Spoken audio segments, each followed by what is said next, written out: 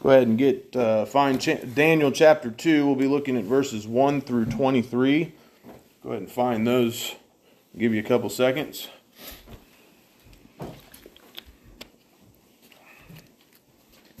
Of course, we started Daniel last week there in chapter 1 and talked about how Babylon had taken basically the most promising of the men first into captivity. So as all the princes and, all the certain children of Israel and of the king's seed, all those princes, as they went into Babylon, the besiegement of Jerusalem continued for some time. That's actually going to be an important fact for you to know as we go into verse 1 of chapter 2. But and then you remember how Daniel had gotten favor there with the prince of the eunuchs, and they wanted to give him the portion of the king's meat from the table for 3 years and all this. And he did not want to defile himself with that portion of the king's meat. They wanted a vegetarian diet, basically this pulse and stuff, and made that request and told him to try them for 10 days. And at the end of the 10 days, look on their countenance. And so God had made a way for Daniel and the rest of them there, of the king's seed and the portion. I can't even remember the names. Let me find them here. Mishael, Azariah, Hananiah. I always want to say Shadrach, Meshach, and Abednego, but then part of me feels bad for doing that because those names are actually an insult to them because those are after Babylonian gods and they changed their name. But you'll notice this, even though Babylon changed those boys' names, he couldn't change their character. Amen. Call them what you will, but you couldn't change the way they behaved. And so they stayed right with God, and God took care of them, right? And so now we go into chapter 2, and I'll begin to read here in verse 1. And it says this in the scripture: "And in the 2nd year of the reign of Nebuchadnezzar, Nebuchadnezzar dreamed dreams, wherewith his spirit was troubled, and his sleep brake from him. Then the king commanded to call the magicians, and the astrologers, and the sorcerers, and the Chaldeans, for to shew the king his dreams. So they came and stood before the king. And the king said unto them, I have dreamed a dream, and my spirit was troubled to know the dream. Then spake the Chaldeans to the king in Syriac, O king, live forever. Tell thy servants the dream, and we will shew the interpretation. The king answered and said to the Chaldeans, The thing is gone from me. If ye will not make known unto me the dream with the interpretation thereof, ye shall be cut in pieces, and your houses shall be made a dunghill." Has anyone ever had a dream where they woke up and they remembered having the dream, but they couldn't remember exactly what the dream was, right? And so now this is a much different situation than that, but I'm just pointing out the similarity there. And then you're like, man, and you try to remember it, and you're like, what was it? It's like, I know I had something like this, but you can't remember exactly. And so he's telling them, no, you have to tell me what the dream was and the interpretation. So there in verse 5, the king answered and said to the Chaldeans, The thing is gone from me. If ye will not make known unto me the dream with the interpretation thereof, ye shall be cut in pieces, and your houses shall be made a dunghill. What? I mean, that's quite a predicament there for them. But if ye shew the dream and the interpretation thereof, ye shall receive of me gifts and rewards and great honor. Therefore show me the dream and the interpretation thereof. They answered again and said, Let the king tell his servants the dream, and we will show the interpretation of it. The king answered and said, I know of a certainty that ye would gain the time, because ye see the thing is gone from me. But if ye will not make known unto me the dream, there is but one decree for you. For ye have prepared lying and corrupt words to speak before me, till the time be changed. Therefore tell me the dream, and I shall know that ye can show me the interpretation thereof. The Chaldeans answered before the king and said, There is not a man upon the earth that can show the king's matter. Therefore there is no king, lord, nor ruler that asks such things at any magician or astrologer or Chaldean. And it is a rare thing that the king requireth, and there is none other that can show it before the king except the gods whose dwelling is not with flesh. For this cause the king was angry and very furious, and commanded to destroy all the wise men of Babylon. And the decree went forth that the wise men should be slain, and they sought Daniel and his fellows to be slain. So we'll stop there for a second. Wow. How'd you like to work for that guy, huh? I mean, whew. Give him what he wants or else. So let's just go back over this, starting in verse 1.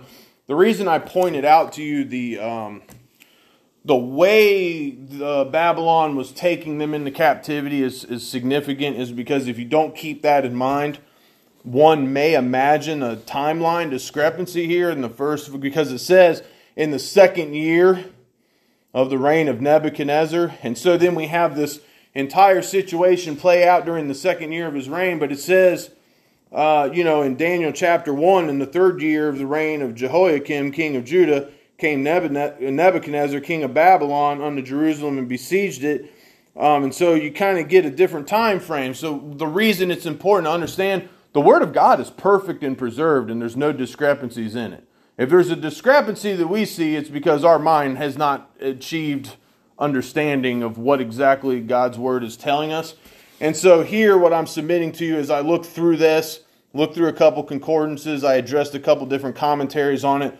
But the second year of the reign of Nebuchadnezzar, it's not a timeline discrepancy. It's explained as this. The men were taken into Babylon before the siege of Jerusalem was finished.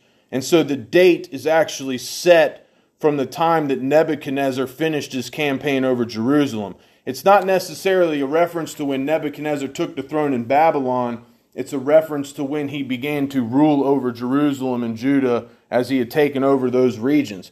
And so by the time this had happened, by the time the campaign in Jerusalem, Judah was finished, Daniel had already done the time appointed by the king and done the whole fasting from the king's meat and proved himself, and had already been given that position of authority there in Babylon. And so as we look forward into the chapter, it's kind of important to visualize that. So now here's Daniel. Everything's been finished up in Jerusalem, and now all of them are in captivity. And Daniel, so as the ones that came in later, they come in and they see that Daniel is in a position of leadership there in this new order of things that they're addressing here in Babylon. And so it's just interesting to me. And so wait till you see how this plays out as we study this chapter. This is really fascinating stuff. So that said, we go to Nebuchadnezzar dreaming a dream. And so he has this dream, and his spirit was troubled, and his sleep was broken. So you see what's happened there? He's had a dream. God's troubling Nebuchadnezzar with the dream. His spirit is he's disturbed at what the contents of it was. He can't remember exactly, but now he's losing sleep over it as well. How many of us here don't function well if we lose enough sleep for long enough? I'll raise my hand real high. I like my sleep. I don't know about you. But it is true, if somebody is troubled, distraught, upset inside themselves, it causes them to be restless and toss and turn and things going through their mind and not be able to sleep. Right? So Nebuchadnezzar dreams a troubling dream. Let us take heed to his condition here. Nebuchadnezzar was troubled by God because he was not right with God. Amen? And so let me submit this to you this morning. Do your dreams trouble you at night? Maybe it's a sign that you need to get something right with God. If you're restless, you're having problems sleeping, there's something going on, you're troubled in your spirit, that is a sign to us to communicate with God and to pray.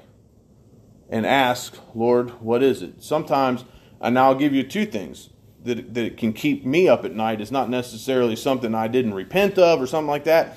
That certainly can imply. I'll give you one that's not necessarily in context to this passage, but has anyone here ever been awakened in the night with just not able to understand, like, why am I awake right now? I'm just awake. God sometimes does that for intercessory prayer. God can wake somebody up in the middle of the night and put somebody on your heart. And you may be laying in bed and thinking, God, I really don't want to pray right now. I just want to sleep. He won't let you. And you may have experienced that. You better just pray for that person that God puts on your heart. And that can happen at 12 o'clock, 1 o'clock, 2 o'clock in the morning. It's like you just wake up out of your sleep. You just feel the need to start praying for somebody. Will you obey that if that happens to you? Because that person needs that prayer. But it also points something important out here. God is in control of all things, including how much rest we get. Amen. I mean, He is sovereign and He's in control, and so the reality is He is in control of even our sleep patterns if He wants to be. Amen.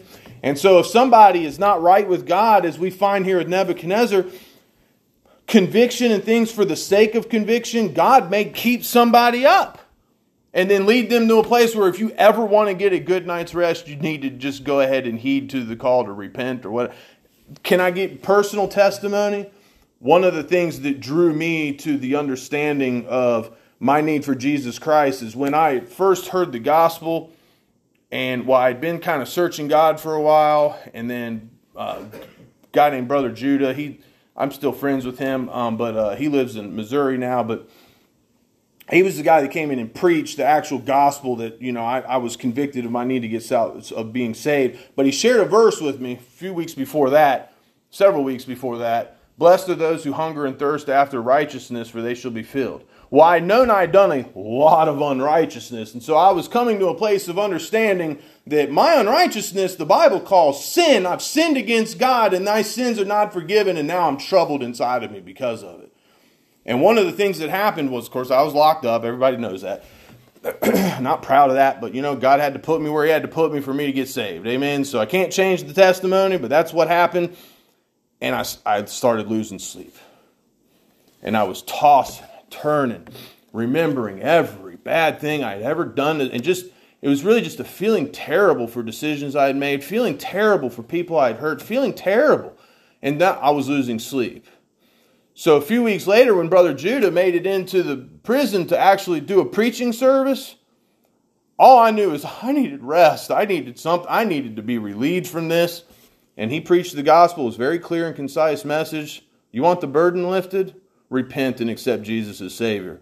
And I was immediate. I knew God was talking to me. And you know what? For the rest of the time I was locked up, I was serving the Lord. It didn't matter what was going on. I slept like a baby. Amen? Because God let me rest. So God's in control of those things. So we'll move on there. But he was troubled by God. And the reality is Nebuchadnezzar troubled Israel. And now God troubles Nebuchadnezzar. Amen? When we seek to trouble others, don't be surprised if God troubles us. Amen? We want to trouble somebody else, then why we get surprised if God decides, you want to trouble them, I'll trouble you. Even if we think we're justified. Because the person who does the judgments and all that is God, right? Vengeance is mine, saith the Lord.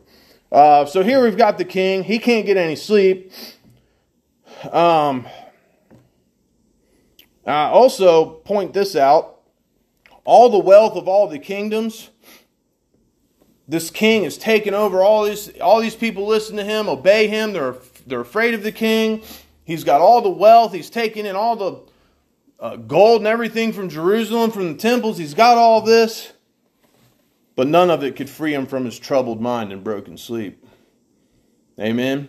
He had all the worldly things, but he was still going crazy because God had troubled him with this dream and he still couldn't get any relief from it. Amen.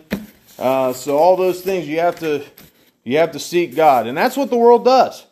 They want to go to their cars, their position, their career, their house, to relieve them of, make them feel good about themselves, even though their sin is, they're living under condemnation if they've not accepted Christ as Savior. The only thing that's going to relieve the burden of sin is a relationship with Jesus Christ. So we've established this. Here's the king. Can't get any rest.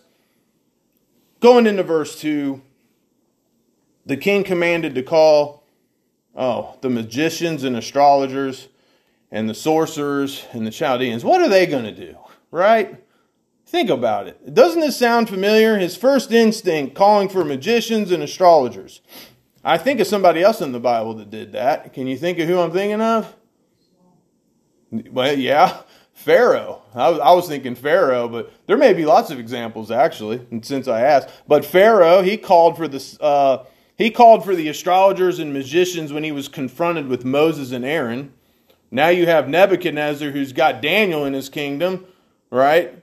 And he's calling for astrologers and everything else, and all these magicians and everything else, to show the king his dream. So they came and stood before the king. It's just an interesting thing there, because if he was smart, he would have called for Daniel first. However, he didn't do that. And so the king said unto them, I have dreamed a dream. My spirit was troubled to know the dream. And so this is what they do. They speak to the king, and they want to tell him what he wants to hear, but they want him to explain to them what he actually saw first. So if he doesn't understand the interpretation of it, but he gives them all the information about it, then they can turn around and say whatever they want. How's he going to know? Right? Where is the confirmation? He just has to take their word for it. That's what a lot of the false prophets and things working in the world today do. The people that follow them have no way to validate whether they're true or not. And they just take their word for it because they put on some kind of show of whatever. And so here's the thing. Daniel's not been mentioned in this cause of figuring out the king's issue at this point in time. And he's gone to all these false sorcerers that do all this stuff. They're supposed to know all this stuff. They don't know a thing. They didn't then and they don't now. Horoscopes are false. All the stuff that people go to other than God, all that stuff will not tell you anything that is real. It's all deceptive.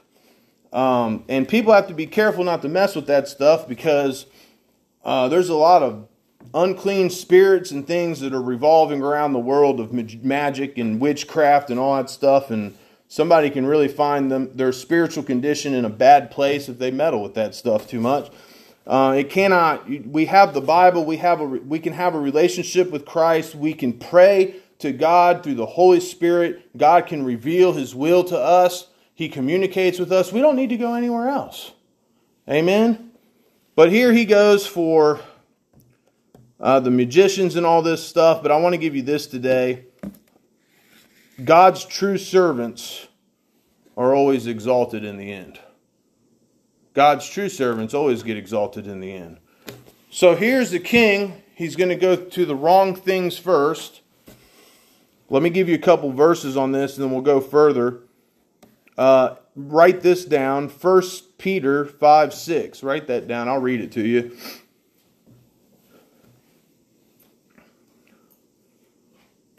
Humble yourselves, therefore, under the mighty hand of God, that He may exalt you in due time. Amen. Daniel's being overlooked at this point, but he'll be exalted in due time, and God will make sure of that. Amen. Because as the king, as we went over those several verses, the king goes to them and he has this back and forth with them, and they tell him, nobody can do what you're asking us to do. And the king's like, well, you'll do it or you'll die. Right? So the stakes were high. Hold your spot there in Daniel 2. Go to James chapter 4 for a second. James chapter 4. There we go. And look at verses 6 through 10.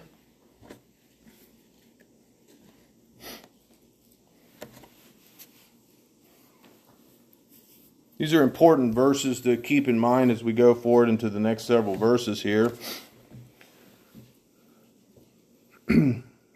On the thought of God's true servants being exalted in the end, we see there that humility is required. Amen. Daniel was very humble in the way he went about things.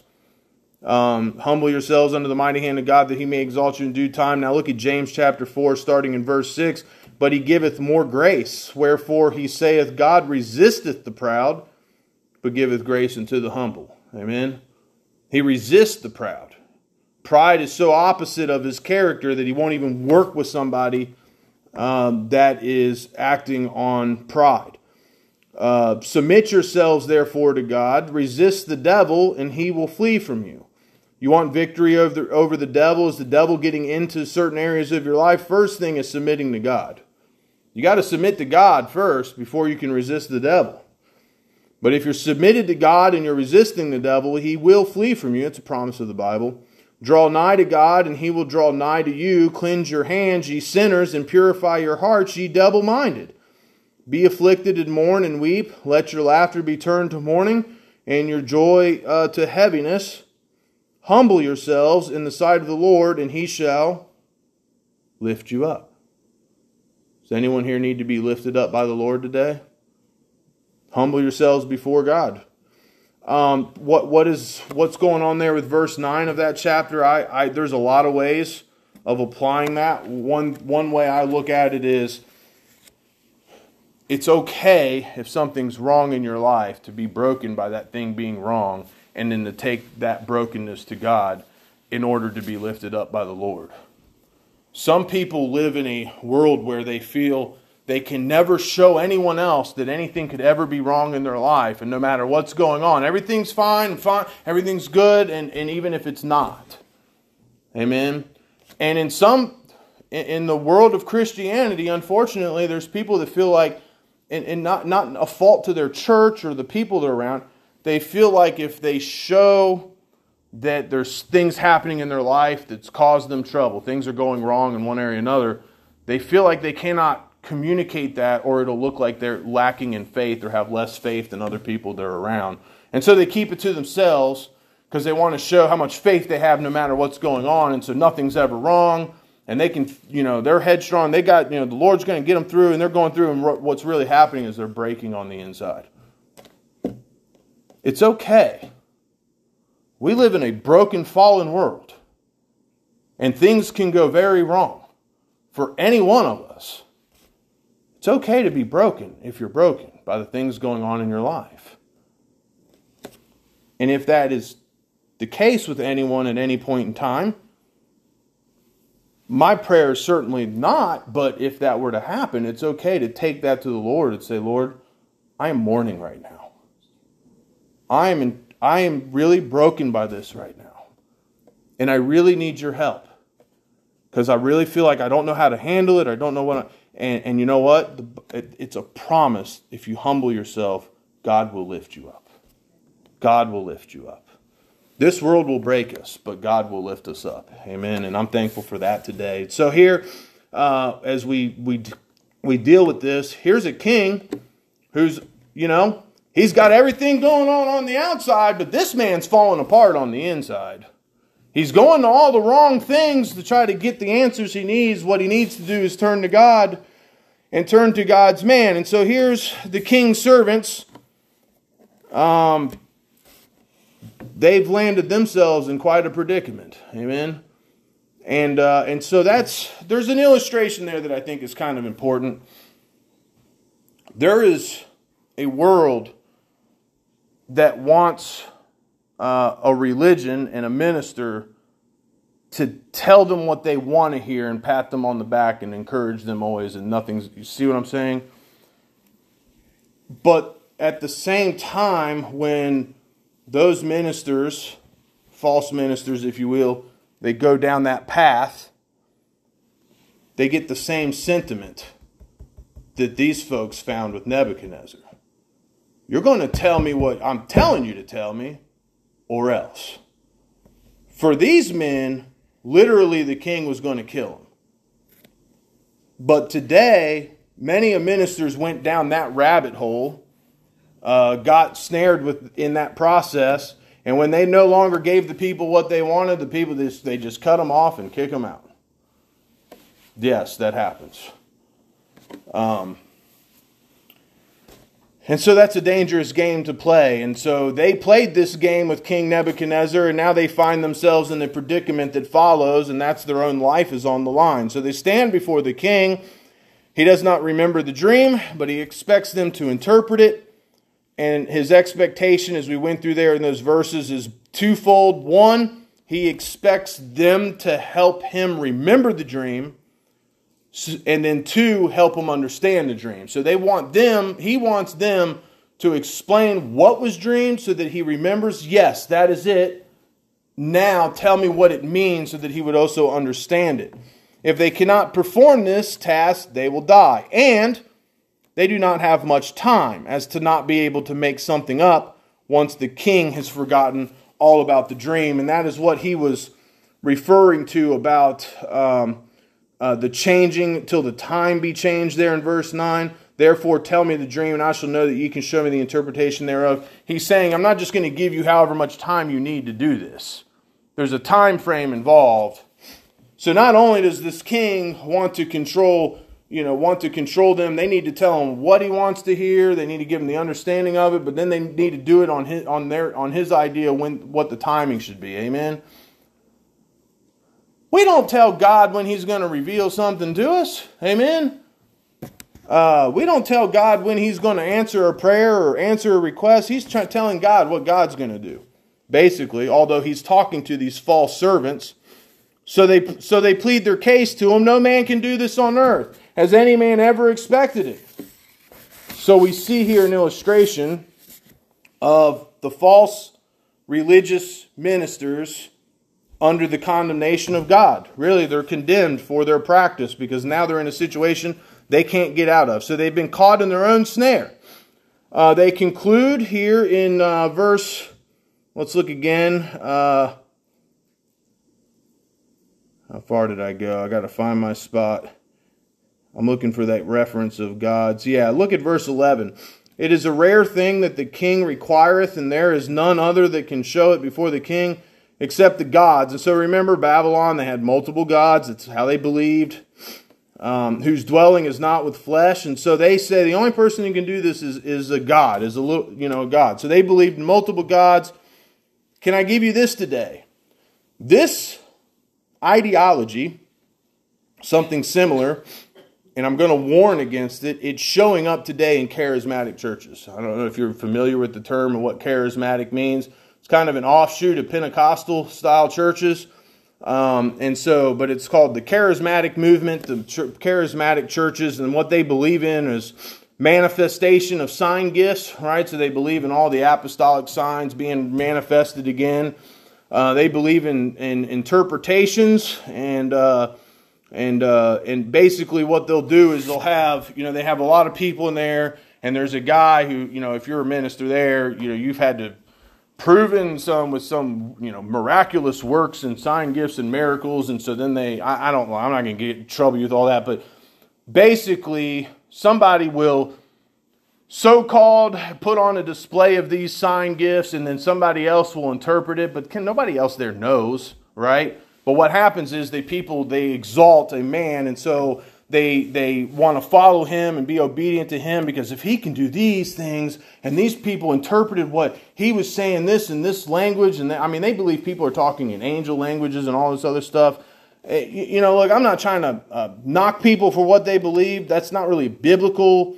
There's a lot of interpretation of the Bible that's been broken down for someone to arrive at those conclusions. But here's something that happens. They treat that person, that individual that has the manifestation of all these gifts, and they will call him, or he will refer to himself as a little god. He's a little god.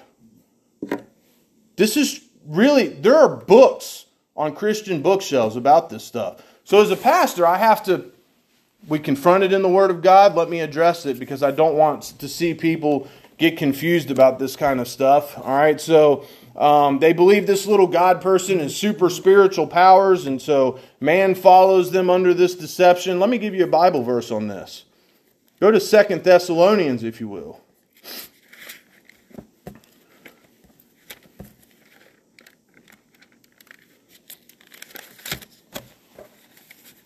Second Thessalonians chapter 2. Let me read to you verses 9 and 10. This idea of a man being a little god.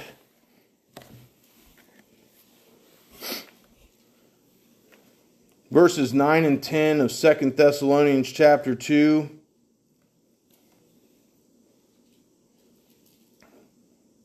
Tells us explicitly that that kind of mentality is leading people directly to Antichrist deception.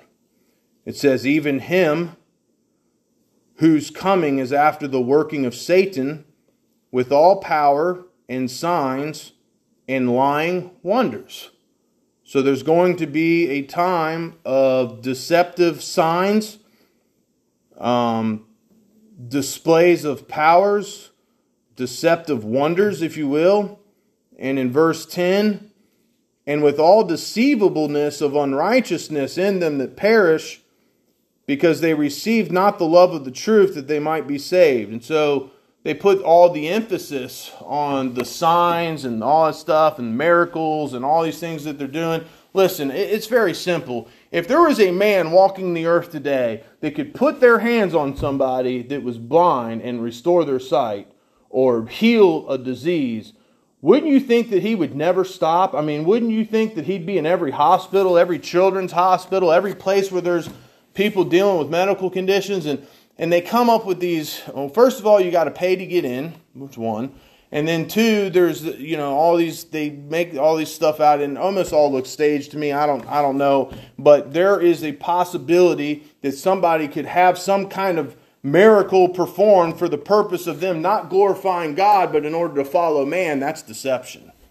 And that's something to watch out for. And so it tells us this, that they put all the emphasis on that. What ends up happening is the emphasis is on man, the emphasis is on miracles, the emphasis is on manifestation of sign gifts, the emphasis is exalting a person instead of God. And so people sit there and they follow along with that stuff and they never hear the gospel and they never get saved and they're still in deception and they're condemned because they're not right with God because they're there for the wrong reasons. Amen? And so that's a dangerous thing to happen. But the reason I'm pointing that out is because when you see what happens with Daniel here, then you'll understand why after this point, the people of Babylon, Daniel is a god now. Because he's done this thing. And so all they know is, if he's done that, he's a god. Amen? This is not for people in churches today to say, well, just like Daniel in the Bible said, he's a little god, we're little gods. No, you're not taking Scripture in context. God sent Daniel along to do the miracle interpretation, and that is how he began to be exalted, because this needed to happen in order for God's plan to be fulfilled. The main thing was not the miracle of Daniel. The main thing was that Daniel's life in Babylon glorified God and accomplished God's will and accomplished God's purpose. So, God's way and servant is often overlooked, and that's what we're going to see here. So let's look at this. We'll go a little further. I'll try to finish up the next several verses here. So, verse 14, all these other folks in the land, the wise men, all these people, they think they're going to die now. Then Daniel answered with counsel and wisdom to Arioch, the captain of the king's guard, which was gone forth to slay the wise men of Babylon. So Daniel's very prudent, right? He's paying attention to what's going on, and he sees something's not right in the land.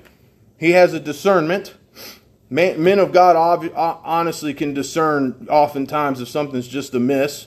Many times any Christian can tell if something's going on with somebody. You can sense it in your spirit. Verse 15, he answered and said to Arioch, the king's captain, why is the decree so hasty from the king? Then Arioch made the thing known to Daniel. Then Daniel went in and desired of the king that he would give him time, and that he would show the king the interpretation. Then Daniel went to his house and made the thing known to Hananiah, Mishael, Azariah, his companions, that they would desire mercies of the God of heaven concerning this secret, that Daniel and his fellows should not perish with the rest of the wise men of Babylon. So, again, the king had a summons to bring them all, the wise men of the area, before him to go over this thing of the dream. Now, Daniel was completely overlooked in this at first. They did not even consider him. Now, while Daniel had not interpreted dreams up until this time, he had not done that yet. At the time that the king completely ignored Daniel's presence in the kingdom, Daniel was famous for prudence and prayer. He had power with God and man. We had discovered in chapter 1 he had favor with God and with man. By prudence he dealt with man. By prayer he talked to God. He had prevailed in all of his causes, and yet he wasn't even summoned to appear with the other wise men before the king. He wasn't even considered to be helpful in the matter. Think about that. I mean, the one thing that they needed is the one thing that was being overlooked. Let me give you this. If God's servant in any situation is not helpful, it's because the people are not utilizing God's servant to be a help to them. Or let me word it this way. If God's man isn't helping you, it's probably your fault, not his. They overlooked Daniel. They didn't go to him. They didn't respect him. They didn't use him for the gifts that God had given him. They completely overlook him. And then when they're carrying about and distraught and in trouble, and Daniel knows something's up and he inquires about it, Daniel learns of the situation. Then he prays for God to reveal to him the dream and the interpretation, right? Because the Bible tells us to do what? Cast all your care upon him, for he careth for us. Whatever the matter of our care, it must also be the matter of our prayer. If we have trouble, but we're not giving it to God, we're not utilizing the resources God gives us, if we're having trouble and we're not praying about it, and we're not seeking God's word about it, and we're not seeking God's counsel about it, then we can't get mad if we don't get help from it. We don't get help from it, right? We have to use the resources that God gives us. Now I love this in verse 18. They would desire mercies of the God of heaven concerning the secret that Daniel and his fellows should not perish with the rest of the wise men of Babylon. And so he's not addressing he's saying, Lord, have mercy on us. As a result of God's mercy on the righteous, even the unrighteous of the land are spared. But it tells us that they prayed, and here's some things that we see. They prayed together, right? Him and his companions. And so I see this, I visualize this. They were united in prayer together for the cause. Church, we need to be united together in prayer. That's why, you know what beautiful thing we have here? We have our prayer meeting on Wednesday nights. That's a time of the week where all God's children here at New Lexington Bible Church, we come together and we pray together in unity for the benefit of those around us, for ourselves, for our church, our community, our loved ones, our friends, our family. And so it's important that we lift these things up together. It's important that we pray for one another. And the reality is the Bible tells us a threefold cord is not quickly broken. When we're united in this cause of prayer, God moves in a special way when God's people are together in prayer over a matter. Amen. And so aren't you thankful for all the prayers you've seen answered in your Christian life? And isn't it a joy when you're praying with somebody for the answer to a prayer, and then the prayer gets answered, and then you get to share that joy with them that God answered that prayer that everyone was. It's great when one person's prayer gets answered, but there's even more rejoicing when it's a collective group of people praying for the same thing and everyone rejoices together. Amen. So they prayed over this. Let's finish up these few more verses, 19 through 23 here. Look at this. Then was the secret revealed unto Daniel in a night vision. Then Daniel blessed the God of heaven. Daniel answered and said, Blessed be the name of God forever and ever. Blessed be the name, blessed be the name, blessed be the name of the Lord.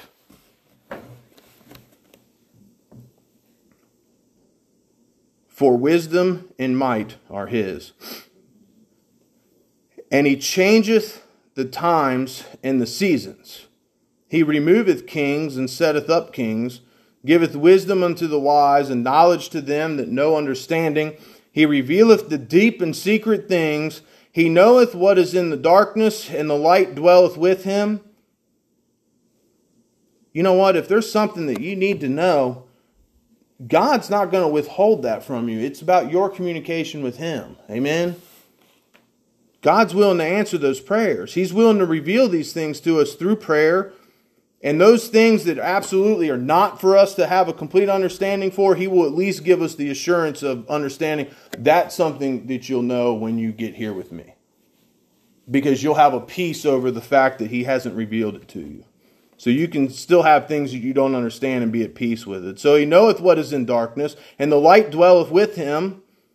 I thank Thee and praise Thee, O Thou God of my fathers, who has given me wisdom and might, and has made known unto me now what we desired of Thee, for Thou hast now made known unto us the king's matter. So God's man went to God. God answered the prayer. He revealed it. He revealed the matter to Daniel so that Daniel can act on the benefit of Israel in Babylon, but also to answer the king's question. Of course, we'll get further into what exactly the dream was and what the answer to his inquiry was later. But blessed be the name of the Lord. You see how God worked in that situation?